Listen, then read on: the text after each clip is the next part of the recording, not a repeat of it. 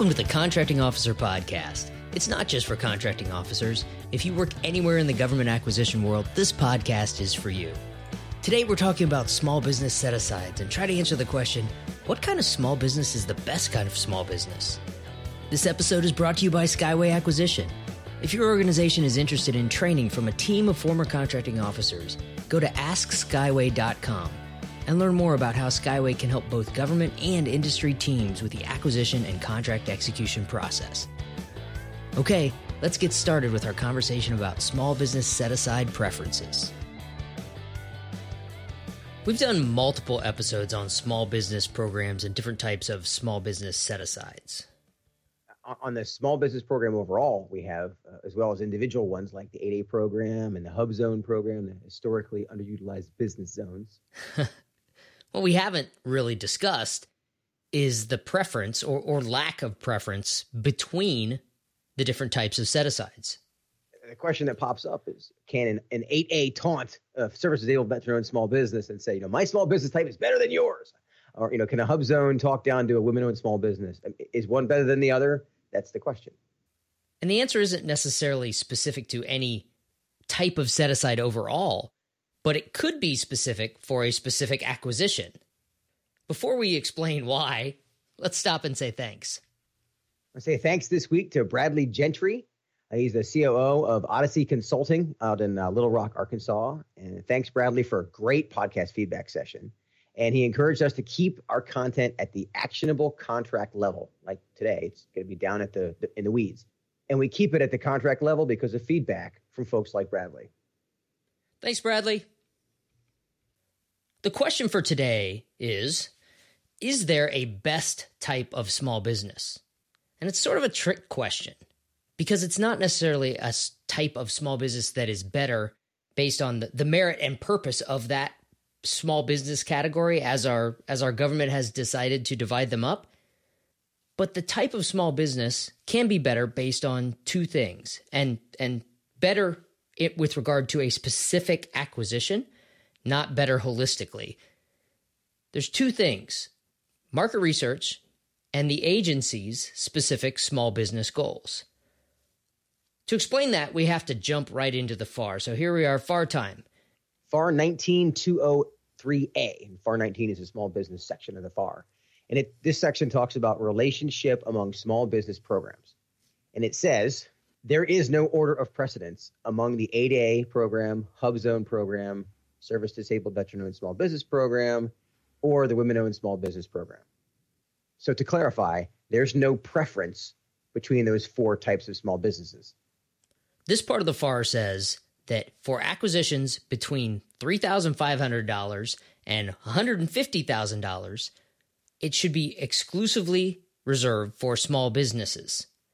And then interestingly, if it's over $150,000, the simplified acquisition threshold, the contracting officer must first consider setting it aside for a specific small business socioeconomic program like the 8A or Hub Zone or women-owned programs before they consider an overall small business set aside. So that's kind of weird.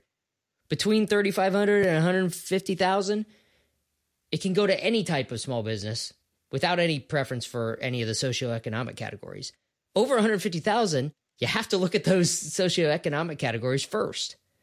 So the answer to the question of what is the best type of small business, it depends on the size of the acquisition, and it also depends on whether there is a socioeconomic type of small business, i.e. the four we just listed, or just a regular small business based on your amount of revenue. And understanding the difference is a big part of this. FAR 19203D clarifies a little what you're talking about there, Kevin. It says, in determining which socioeconomic program to use for an acquisition, the contracting officer should consider, at a minimum, number one, the results of market research, and number two, agency progress in fulfilling its small business goals. And we'll talk about both of those. But what you were just saying is specific to the market research. Is a certain type of small business set aside better? Well, if the contracting officer does market research and finds that there are multiple service-disabled veteran-owned small businesses that can do this work, suddenly it's better to be one of those if they set it aside for that type of socioeconomic program. And this is why we say you lead with what you do not with the fact that you are a small business, because that market research piece is all about what kind of work do you do. The fact that you're a women-owned small business is secondary in that first piece, in that market research piece, in 5219203D. This is a good point to talk about when small business set-asides are considered. We're in the acquisition time zones here. Specifically, this is the market research zone. The battle over whether or not to set it aside and what to set it aside for occurs in the market research zone. If you get to the RFP zone, well, it matters because it's set aside and you need to know whether it's even worth your time and money to bid. But it's too late at that point to argue whether it should be set aside or who it should be set aside for. And then in the execution time zones, the recompete zone, the government's going to look at this and say, okay, we did this as a small business set aside. Did it work?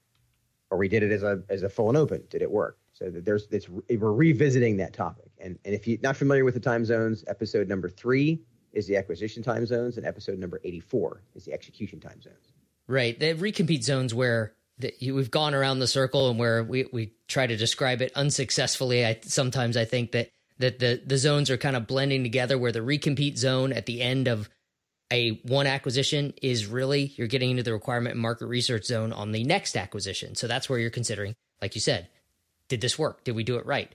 It was large business last time. Could it be small business this time? And this is particularly relevant on service contracts because they tend to recompete. It's usually not a one and done with service contracts. Let's get into why this is important. The small business set aside is a critical decision in the acquisition process. And knowing which players to influence in that decision is critical.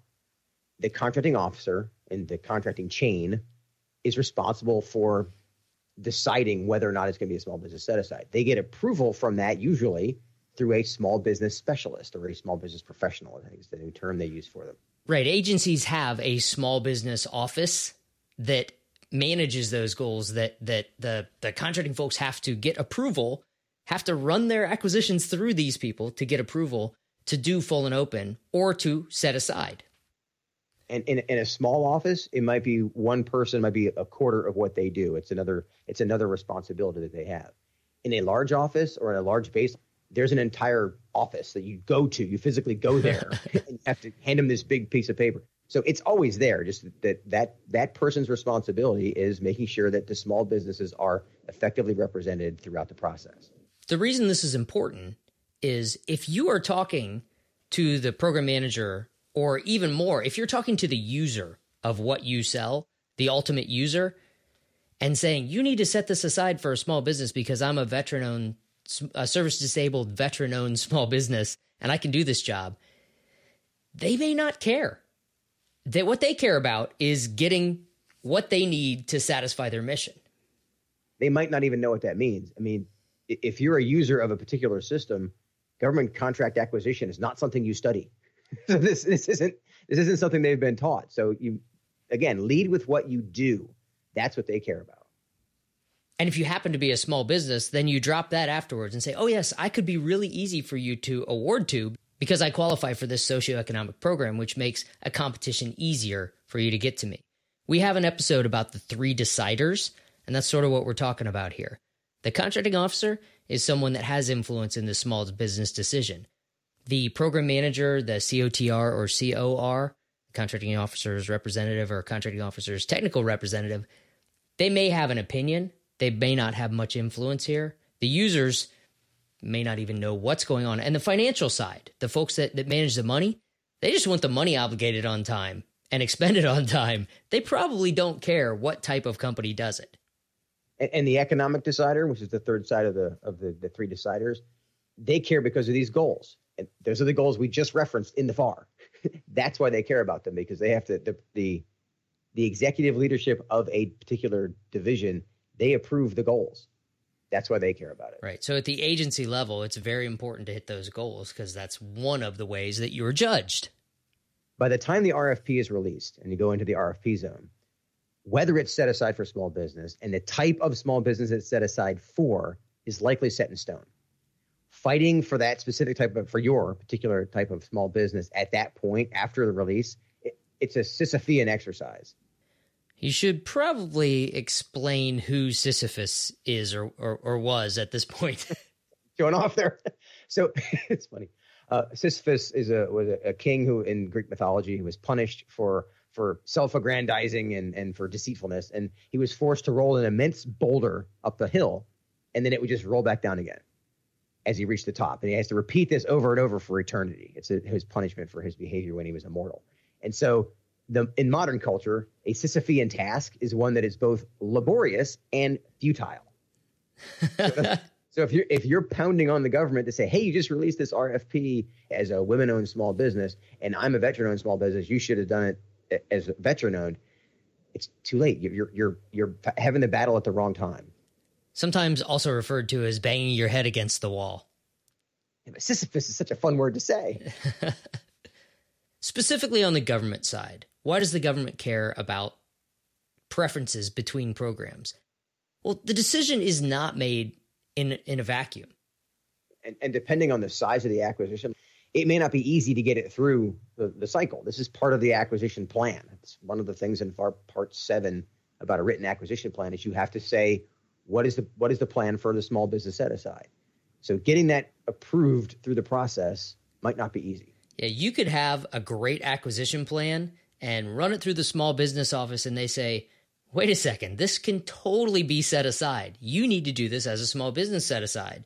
And then you have to fight the program manager and the users who have their heart set on something that a small business doesn't build, that's made by one of the big contractors. And remember, on the government side, once you make the decision to set it aside or not, and the RFP is released, stick to that decision, because companies are making their decision on whether or not to bid based on that small business set aside. It's a critical decision in the overall acquisition process that once you own it, make sure you own it, because the more you dance, the more questions you get. Yeah, you don't want to leave confusion out there about who is eligible to bid. And you don't want to leave confusion that it's still up for negotiation. It's up for negotiation during the market research zone, but when you get the RFP zone, you should have already made that decision and set it in stone. And what's that decision based on? We started at the beginning talking about two things: market research, which you just mentioned again, and the second piece is the goals. When we're talking about preference between small types of small business set-asides, it's not based on who deserves the work. It's based on that market research, who can do the work, and it's based on the small business goals. If an agency has a goal that we are going to set aside 10% of our business for women-owned small businesses, and it's mid-year, and they have only awarded 1% of their work to women-owned small businesses, then you might start to say there is a preference for women-owned small businesses. But it's not based on because women-owned small businesses are better. It's based on we need to hit our goals. So we need to find companies that are capable of doing the work and responsible that are women-owned small businesses. And we did an episode about those goals and actually gave some examples of how different they can be between agencies. And for some people at those agencies, the goal is to meet the goal. It's not necessarily to get the work done. It's not to satisfy the mission. Their mission is to meet the small business set-aside goals for their agency. Why does this matter to industry? You have to know where the battlefield is. Find out what the goal of your target agency is.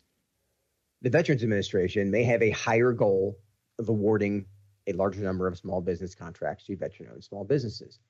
If you don't know that and you're a hub zone, that's a challenge. You're fighting the wrong battle and knowing when you're going to have that conversation. Because I go back to this. Once the small business set aside is set, the agency has potentially little discretion, meaning that somebody way above them approved it if it's a larger acquisition, or quite honestly, they have little reason to change it. Because if their market research showed that this should be a hub zone small business competition, that's what the market research showed. They put it in the file, they documented, they made their decision on it, and they keep moving. To change that decision means a step backward. And we talk about a lot that keeping these things moving, it's probably one of the biggest challenges. How do you influence these goals? Well, the overall agency goals, unless you have some massive lobbying cash and can influence things at that high of a level to get the overall goal for an agency, for hub zone set-asides to be 25% of their business, which is never going to happen. How do you influence it? The first step is understanding what their goals are and their progress towards their goals.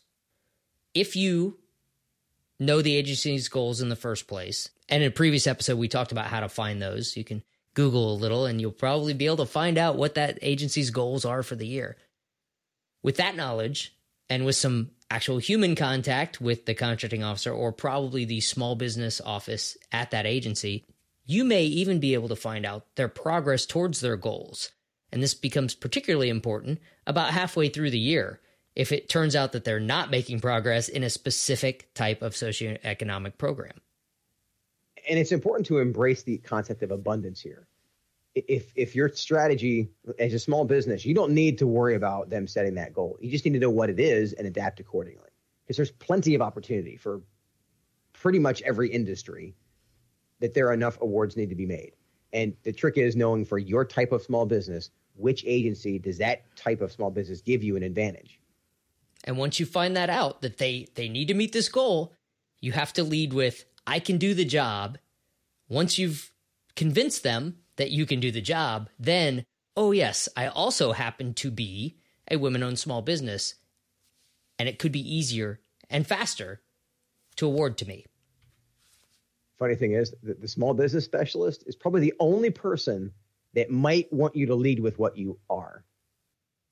Hey, you walk into their office and say, hey, I'm a HubZone small business. They go, oh, okay. What do you do?